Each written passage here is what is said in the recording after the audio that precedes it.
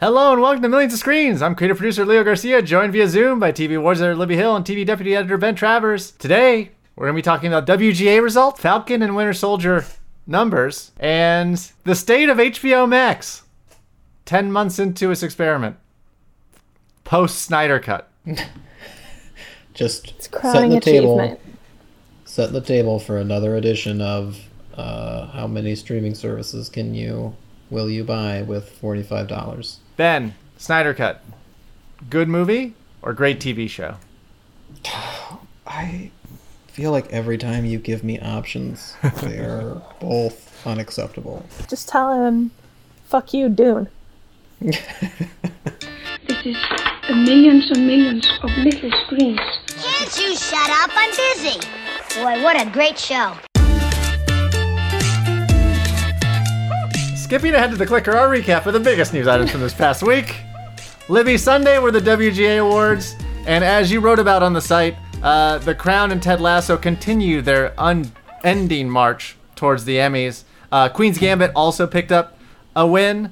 There were some notable sort of I would call them underdogs. The great one for episodic comedy, Jesus Amaro, finally dethroned John Oliver in comedy variety. And Ben's favorite, At Home with Amy Sedaris, won for variety sketch. Sick. But I just wanted to She had a great, just weird enough acceptance speech. It was very nice. You would have been proud, Ben. But Libby, what else can you say that you haven't already said in the piece you wrote, but about the three big shows? Are they unstoppable? I mean, I hate to say Emmy races are locked up in March because that's just the road to making you look like an idiot. But at the same time, it's entirely possible that September comes and The Crown and Ted Lasso win their top respective categories. It's not as locked up, I think, for me for Queen's Gambit. The love for that show is very intense, but you haven't continued to hear about it as much.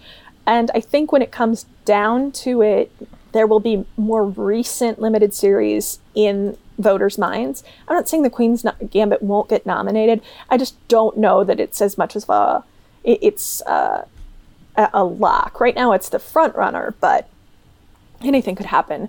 Ted Lasso and The Crown are obviously getting nominated and are at this point very difficult to imagine someone upsetting. We still have 3 whole months of Emmy season left. A quarter of the season is left. There is still plenty of TV that we know about and that we don't know about that will debut within the eligibility period. So nothing is locked up except drama series and comedy series. Pretty locked up. I also think it's very difficult for me to imagine someone beating Sudeikis in lead comedy actor. It just seems right. He's had a tough year. I think he's well liked within the industry. He's Ted Lasso was really the entire show. If that character doesn't work, then none of it works. So, linchpin character, great performance, well-liked actor, and the show is unstoppable at this point. So, I don't know, nothing new, nothing particularly surprising, but plenty to keep an eye on. It should be noted, I think you wrote this in your piece, that Ted Lasso could have won 3. It won Best New Series and Best Comedy Series, but didn't win Episodic Comedy. As I mentioned, The Great took home that award. Right. That wasn't super surprising. That's The Great obviously was created and written by Tony McNamara. He also was nominated for the Academy Award for his script for The Favorite, which also starred Nicholas Hoult. That just his scripts are very clever. He's a great writer, and he definitely is a very particular style. So it's not a big surprise if you look at the nominees in the episodic categories. They are often very different than what got nominated in series. So I'm not sure why or how that happens, but yeah, I do want to say shout out to BoJack Horseman, which won for animated for the episode Xerox of a Xerox. We lost BoJack last year, and it came out, and then 6 weeks later we were in lockdown, and I think in all of that fervor we kind of lost that back half of that second final season. So it's nice to see someone remember the series, and that was a great episode. So yeah, good things happen. Well, moving on to some other news. Disney announced over the weekend that Falcon and Winter Soldier's premiere had bigger numbers than The Mandalorian and WandaVision. Granted, there are no actual numbers. That's just them telling us that it was bigger, right? It's just like, hey, this was more popular than these other popular shows. FYI. Ben, you reviewed the premiere. What do you think about this announcement, and what do you think about the show? Wow. Well, I mean, two great questions, Leo. To address the first one first, the announcement is hilarious because I got the official release. There are literally no numbers. There's nothing even to kind of qualify what's happening, like, because I do feel like one of the more important things to think about is that Disney Plus is gaining subscribers fairly steadily. So there's literally more people watching, or at least able to watch, with each subsequent release. So, when did Mandalorian premiere? Like October 2020? So yeah. In the last 6 months, they've gained at least 10 million subscribers. Like, they've gained that many different people. So even if they're attracting the exact same audience for each one of these marquee originals, it just should go without saying. Like, it would almost be very strange. It would be a big disappointment if if the newer entry came in lower on the list. And yet at the same time, literally within minutes of Disney Plus sending that release out, I got another release from our friends at Real Good, who use their own metrics to gauge the most successful superhero opening weekends in recent memory. And they said that WandaVision's premiere was higher rated, more watched, had higher viewership than Zack Snyder's Justice League, which is number 2, Wonder Woman 84, which is number 3, and Falcon and the Winter Soldier, which is down at number 4. Now, granted, only 2 of those are Disney Plus shows, but it's literally saying the exact opposite of what the Disney release is saying. So no one has verification. Nobody's supporting anything. This is all guesswork. It's all meant to be put out there to tell you that these are successful properties, and that's what Disney needs to convey. As for the show, it's fine. It's very fine. It is a buddy action show with hints at more depth that I'm too afraid to cling on to, too afraid to expect them to deepen and continue as the series goes along, knowing what happened the last time I got my hopes up with a Marvel thing. So it's very fun. I will watch it. And that's about all there is to say. I don't know. There's a great scene with Sebastian Stan and a waving cat. I love that. That was wonderful. More of that, please. More of Anthony Mackie getting denied bank loans and drawing attention to our mistreatment of veterans, especially Black American veterans. So if they continue those things, it could be a truly good show, as opposed to just a fine show that is enjoyable. I will say, I wish I had seen the pilot before we went out on junket questions, because I definitely would have had Kristen ask Carrie Skoglund, why does he leave the seafood out in the bed of the truck? It's a big problem. It's a big question. Someone made a mistake. Ben, not to get into a war of fake numbers, but Variety's reporting that a data analysis firm called Samba TV announced that Falcon and Winter Soldier had 1.7 households watching the show, which is more than the 1.6 households that watched the debut of WandaVision, but less than the 1.8 million households that watched at least 5 minutes of Zack Snyder's Justice League. Again, nothing can be trusted. It's all a mess. I would also point out that as important as opening weekends are, and as important as getting the word out as soon as possible about whether or not your show is considered a quote-unquote success is to the marketing campaign, this isn't how you measure TV anymore. Like, this isn't how we measure the success of a show. It's the Live Plus 7 has been kind of the standard low benchmark for how long you want to wait to see how many people are watching. And when you've got something like Falcon and the Winter Soldier, even when you've got something like WandaVision, as we've talked about in the past, there's a substantial portion of the audience who are just very happy to wait until it's all out, and they'll watch it all at once, or at least wait until they've got 3 episodes at a time or 4 episodes at a time until they're comfortable. So it's going to be a long game to really learn how successful the show is. And one of the things that's interesting to me about Falcon and the Winter Soldier as opposed to WandaVision was WandaVision did have the added immediacy of that buzz factor because it made you guess at something just about every episode. There were teases and Easter eggs and cliffhangers that really forced the audience into a guessing game and theorizing and coming up with different ideas of what could come next. Whereas Falcon and the Winter Soldier, at least in the pilot or premiere, I should say, it's not designed the same way. It's kind of giving you the fix that you crave and then leaving you satisfied until next week, where it will give you your fix again. And I think that both are very sustainable business models. Both can lead to very successful runs of each of the shows.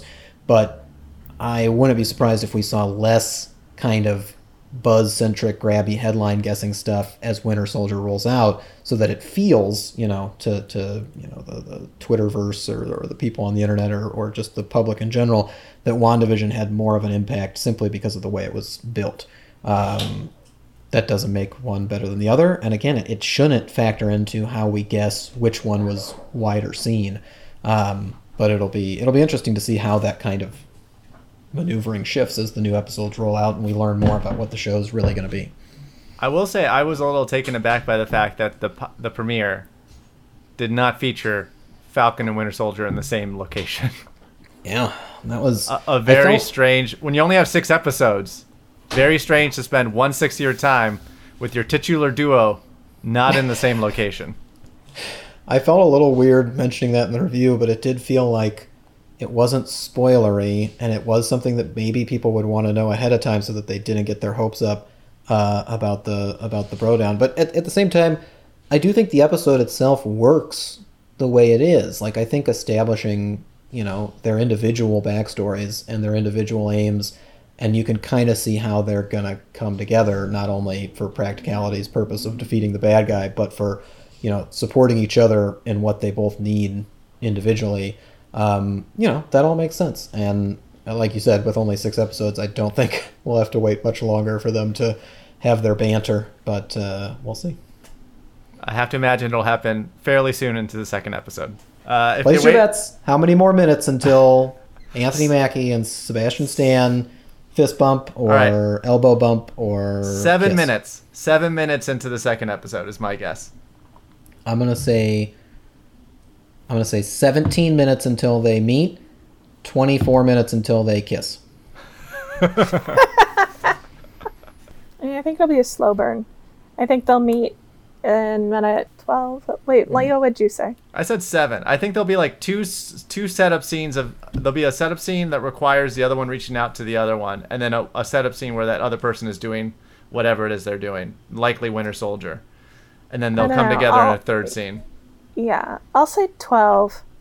And then for kissing, I'll say minute 37 of episode 5. Episode 5. Wow, the penultimate. Yeah, that would be big. I mean, that would really elevate the stakes as they head into the climax. So I like that. I'd be fine with that. Well, speaking of 1.8 million people watching at least 5 minutes of the Snyder Cut, we're 10 months into this experiment of HBO Max, and just wanted to touch on some things. Obviously, today they announced that in 2022 will go back to a theater first model with a 45-day window before those films can appear on HBO Max and or VOD. And then additionally, we saw the launch of Snyder Cut over the weekend to much fanfare. Ben, you were part of a 4-person IndieWire panel discussing the positives and negatives. I'm not quite sure what the actual... Technically, we were discussing the anticipated legacy of the Snyder Cut yes. and what kind of effects it would have on society at large. But that was a thing that we did. And then additionally, last week, after we recorded last week's episode, came news that HBO was developing 3 more Game of Thrones spin-offs, 10,000 Ships about Nymeria Sand and the founding of Dorne, 9 Voyages about someone called the Sea Snake, and an as-of-yet untitled project about the Flea Bottom area of King's Landing, where... the horse? Yeah, where Gendry and Davos Seaworth, the Onion Knight, were born. Do I know too much about Game of Thrones? Yeah. What the hell's going on Yes. right now? But Yeah, way you too much. should always continue to emphasize the way you do. Why? Game of Thrones? Game of Thrones. So yeah, there's a lot happening over at Warner. I know that the three of us have sort of been the big proponents of HBO Max rollout while rocky, without having a Roku app and such, and there being some confusion about the multiple products: HBO Now, HBO Go, HBO Max. All three of us are on the record as stating that if you need one, this one is up there, if not the one to get, due to their amazing library content and the continued great content they put out on a year-to-year basis that you get access to. And I think a lot of people get hung up on the what's an HBO Max original versus what's an HBO original, not realizing that the prices are the same and you get both. Yeah, that we're in a nice transitionary period where they're introducing a new service and combining that service with a legacy brand and trying to honor both of those things at the same time. So expansion takes time. Like it just we got to get used to things, and that's going to be the way it is for a while. But yeah, like you said, the legacy content alone is just unbelievable. The fact that I could just flip on Mildred Pierce at any point, at any time, is an invaluable part of the HBO Max package, and I will not take it for granted. Guys, what if the Flea Bottom show is just like Deadwood, but in Game of Thrones universe? I'm on board. Are they going to bring in Timmy? I thought Timmy was going to be busy. Yeah, Timmy's been busy. We didn't talk about it in the clicker. Timmy's busy. Guys, But we didn't don't talk know about it in the for clicker. sure. I Fine. don't know if Timmy's busy, but I mean, as the Mandalorian showed, if you bring in Timmy, you're gonna get my viewership. So, The Justified writers and the FX team up for a new Elmore Leonard drama. That was going to be One a that clicker we- topic, but Libby brought it in to the meat. one that we don't know if Timothy Olyphant is involved or not. Yes, There's we don't know. rumors that he is. Unconfirmed. I'm sorry. If he is, could be as a series regular, could be as a guest star. We don't know. So it's all just deep breaths. I mean, library content is huge. I feel like 80% of my pandemic, like my rewatches or like new watches, have been HBO shows that like I just want to watch again, or I had never watched and I want to just catch up on. Yeah, I would also say that just in terms of how HBO Max is perceived right now, I think I think there's enough to warrant, kind of successful idea of the service in its entirety at the moment. The subscriber numbers are up. Their projections are up in terms of what they hope to, what their subscriber number hopes to be in the next, 4 to 5 years. They're feeling optimistic about it. And the tricky part for me, I guess, at this point is seeing the value in something like a Justice League Snyder Cut. I think in terms of all of the immensely horrible things that are attached to that campaign in the real world, if you're able to set that stuff aside, the monetary value to me becomes a huge question, if only because this isn't a creator that they're trusting to make future installments. So this is very much a limited series, one-off kind of thing. And while that fits in with their branding of releasing movies, big screen movies, big feature, high budget, theater quality, quote unquote, movies once a month, straight to streaming, same time as theaters, I don't know if the value of it is the same. I don't know if, this isn't something that they would have screened in theaters. This isn't something that, has the enduring appeal of a Kong versus Godzilla for a wide body of viewers. And at the cost, like reportedly $70 million for 4 hours, you're talking about $17.5 million an hour, which is more than most people are willing to spend on, their most highly valued original series. And that's not what this is. So I'm very curious about whether or not the Snyder Cut is something that gained viewers gained subscribers and put enough positive energy out into the world for it to be an actual successful launch in terms of HBO Max. I think the exposure that it got, the publicity that it got, and that it continues to get is obviously a good thing for the service, and part of that aforementioned winning persona that they've got, like just that they're throwing so much at you that it feels like HBO Max is always being discussed, and that's important at the moment. But I still think that, you know, obviously them building out their Game of Thrones universe, them coming out with different ways to sustain viewers is the more important strategy than the one-offs, even if it's a weekly basis as opposed to, you know, an all-at-once drop. And we're just going to have to wait and see what those originals become, like what those, if they can continue to produce enough of those must-see original series that they've, you know, that HBO built its brand on for decades. Ben, just to dig into numbers, you're right. They did say that they've upped what their goals are for 2025 to get to 120 million, between 120 million and 150 million global subscribers. They plan to get to at least 70 million by the end of 2021, which is ahead of what they originally projected. So I guess they are growing in that amount. You brought up, we were discussing the sort of day and date thing. We brought this up before, but the fact that, like, for $15 a month, essentially, you get one of their films that is simultaneously being released in theaters. And after that month of that windowing where it's on HBO Max, it goes to VOD. If you didn't watch Little Things when it was on HBO Max, it's now $20 VOD for a rental. So it's one of those things where, like, at least for 2021, it almost seems like if you want to watch movies and content, you should probably just subscribe to HBO Max. If you, I mean, considering they've given you the slate, considering you know exactly what movies are coming out and that you'll be paying for, that seems like a very practical way for you to look at it and just say, okay, can I commit to this for a year? And they are, you know, I think they still are offering discounted rates if you commit to a longer term than just a month-by-month rollout, but they definitely did before. You know, so that's absolutely something to factor into where you're putting your streaming money and how you, you know, how you budget and what's of value to you. But yeah, I mean, the other thing that I think is probably going to be a big talking point for HBO Max in the coming months is when they launch their ad-based version of the service, where you can, you know, watch a lot of the original programming, if not all of the original programming, with ads involved for a lower subscription fee. And whether or not that meshes with what people really value in their HBO Max subscription, you know, whether they allow you to watch legacy programming with commercials added in, like it would be very weird to see The Sopranos with commercials. Like I'm sure that there's ways to do it, obviously, but it would be odd.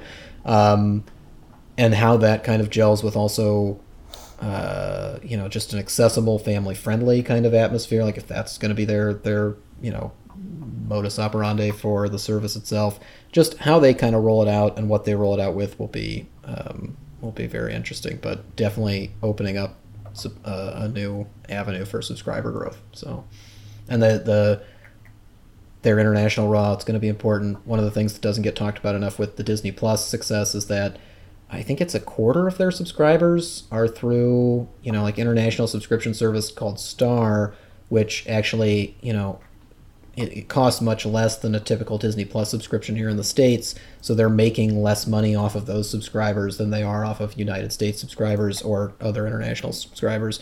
So part of it is just getting yourself out there and giving people the opportunity to see what you're cooking and to try it out and see if that's something that works with them. I think part of it is going to be transparency and letting people know what's coming as well as what you've got and whether it's leaving or whether it's permanently staying. As of now, yeah, I still think HBO Max is great. It's still the only place to watch The Leftovers. And he got it in.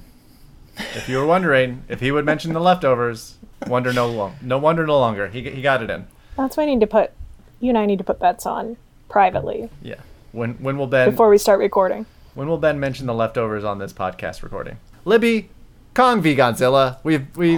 We spent enough time dilly-dallying on the podcast. We created an entire segment about the state of HBO Max, literally just to get to Kong v Godzilla. Yes. A week from today, Kong v Godzilla will drop on HBO Max. It goes without saying, all three of us are very, very excited. I plan on watching all three movies over the weekend to catch myself up to the Kong v Godzilla experience. But I guess tying it in, do you think Kong v Godzilla will have a bigger effect than Zack Snyder's Justice League? On me personally, I do. I do. It Thank already you for has. asking. I mean, I don't. If Kong v Godzilla was going to have a bigger impact, we'd never hear it because the audience wouldn't be as vocal as whatever that Snyder Cut audience was. That said, I don't know. Right now it feels like people aren't as excited about Kong v Godzilla as we are, partially because we are very excited. But also, I'm not seeing the chatter. Admittedly, I haven't been on Twitter much, but I don't know. Are other people anticipating it the way we are, that TV movie? I see a lot of chatter, especially whenever they drop the new trailers. It generates a whole other cycle of buzz.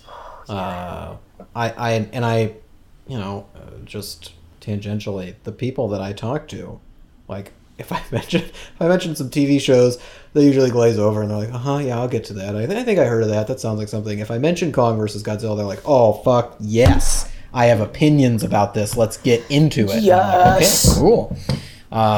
But I do think that, Libby and Leo, after what you just said, there is that same kind of potential. Like when Justice League Snyder Cut launched, there were a lot of DCEU properties on HBO Max, and it was a good reminder for everybody, like, hey, okay, you just watched the Snyder Cut. Are you insane and you want to watch the Whedon Cut right now? It's right here. You can do that. Oh, do you want to just, see the prequel before you dig in? You can watch Batman vs. Superman. Go ahead. That's right here, too. We also have Suicide Squad and all these other DC movies. It's a hub. It's right here. HBO Max. Great. You've got it. And it works that way for Kong versus Godzilla, too. They will get people to do exactly what Leo's doing in anticipation, and hopefully, if they like what they see, they could have people go back and rewatch those movies and help build that franchise, and it all exists to help the same people, to help the same group, to help Warner Media, Warner Brothers Films, and HBO Max. So yeah, I mean, I think that that way to eventize something is getting more and more popular these days, and it helps with the anticipation. It helps to understand, what you're about to watch, as well as the thing that you're paying for, the value behind it. First things first, it is not insane to watch the original Whedon, the theatrical cut of Justice League, before watching Snyder Cut. Did I spend 6 hours over the course of essentially 12 hours watching both those things? You bet I did, because I wanted to see what the hell was changed. Hey, I'm sorry. What's the So part that worried wasn't about you. insane about that? Yeah, Nothing's insane about that. We gotta have a talk, buddy. Agree to disagree.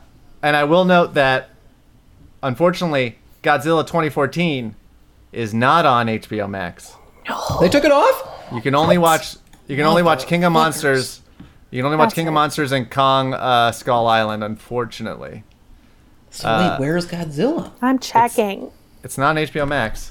But to a similar point, HBO Dune, the original Dune, not the original, yeah, I guess, however you define original Dune, David Lynch's Dune is on HBO Max. So if you wanted to watch that before Denis Villeneuve's Dune, you could also do that in a similar fashion and see what has changed over the course of the past 30-some years. Anyway, we've been talking about Godzilla vs. Kong. We're going to talk more about Godzilla vs. Kong next week because both Ben and Libby have strong opinions, one way or the other, on who they support on this collision course. But we wanted to pose this question to you, our audience. We'll have polls on Instagram and Twitter about this question, which is, where are you going to watch Kong v Godzilla? Are you going to watch it at home on HBO Max? Are you going to watch it in theaters now that theaters are opening more readily across the country? We all saw Chris Nolan sit down for Judas and the Black Messiah, an HBO Max film that went off of the streamer, as Libby said I last assume week. that's why he was in the theater. Five hours after it was nominated for Best Picture, and or are you not going to watch it all because, in Ben's words, you are a dum head? Or in Libby's words, Fuck you, Dune. fuck you. Give me Dune. Fuck you, Dune. Where is Dune? I want to watch Dune. But yeah, we'll have that poll on social. But yeah, you can reach out, you can comment on that and say why you're watching it, where you're watching it, and whose team are you on. Probably have that if you want to include that. Millions of Screens is a production of Penske Media Corporation. Anywhere, our theme music features excerpts of the classic YouTube video Bjork Talking About TV and Willy Wonka and the Chocolate Factory. Editor-in-Chief is Dana Harris-Brightson. Our publisher is James Israel, and our executive editor is Ann Donahue. Our favorite superhero movie, Bro Ships, or Bro Downs, has been mentioned earlier, are Captain America and Bucky, the aforementioned Stucky, Thor and the Hulk, Thor Ragnarok, and Batman and the Joker, notable bros. They love to hang out. Known bros. Hey, Bros. they hate each other. You got to make room for the couple that really just is good at fighting. A big comics bro down is Cable and Deadpool, which was they did include that in Deadpool 2, but that's a big comics. I don't know if it's a bro ship, but it's just bro downs. IndieWire's Millions of Screens endorses Sam and Bucky kissing. I'd also point out that jealous. I'd also point out that it's if you really want to think of the ideal way in which Batman and Joker bro down, it's Batman the Animated Series. I know that's not a movie. There is Batman Mask the Phantasm, so that kind of works. But I really think their relationship is perfected in that show. Like, they really show how they're connected on a way deeper than hero and enemy. Sure. The Batman the Animated Series, my favorite part of that is that Batman's voice is the voice he uses with Alfred when he's Bruce Wayne, and the voice that he puts on is the Bruce Wayne voice, as opposed to every other iteration of Batman where Bruce Wayne is his normal voice and Batman he puts on an affectation. In the animated series, scary voice is his normal voice. It's almost like that's the kind of important character note you only get from talented voice actors who are like really paying attention to, oh, what would he actually do in this scenario? Oh, it would be that. Makes sense. I believe that's Kevin Conroy. The only Batman? You can find us on Twitter at A Million Screens, at Midwest Spitfire, at Ben T. Travers, and at Leo Agent Garcia. You can find us on Apple Podcasts, Spotify, Google Play. So leave a review and let us know what you think. If it's good, we might read it on the air. Answer our poll. If you're still listening, answer Yes. our poll. Yes. This is Ben, Libby, and Poll. Leo. Remind you as always that you shouldn't let poets lie to you.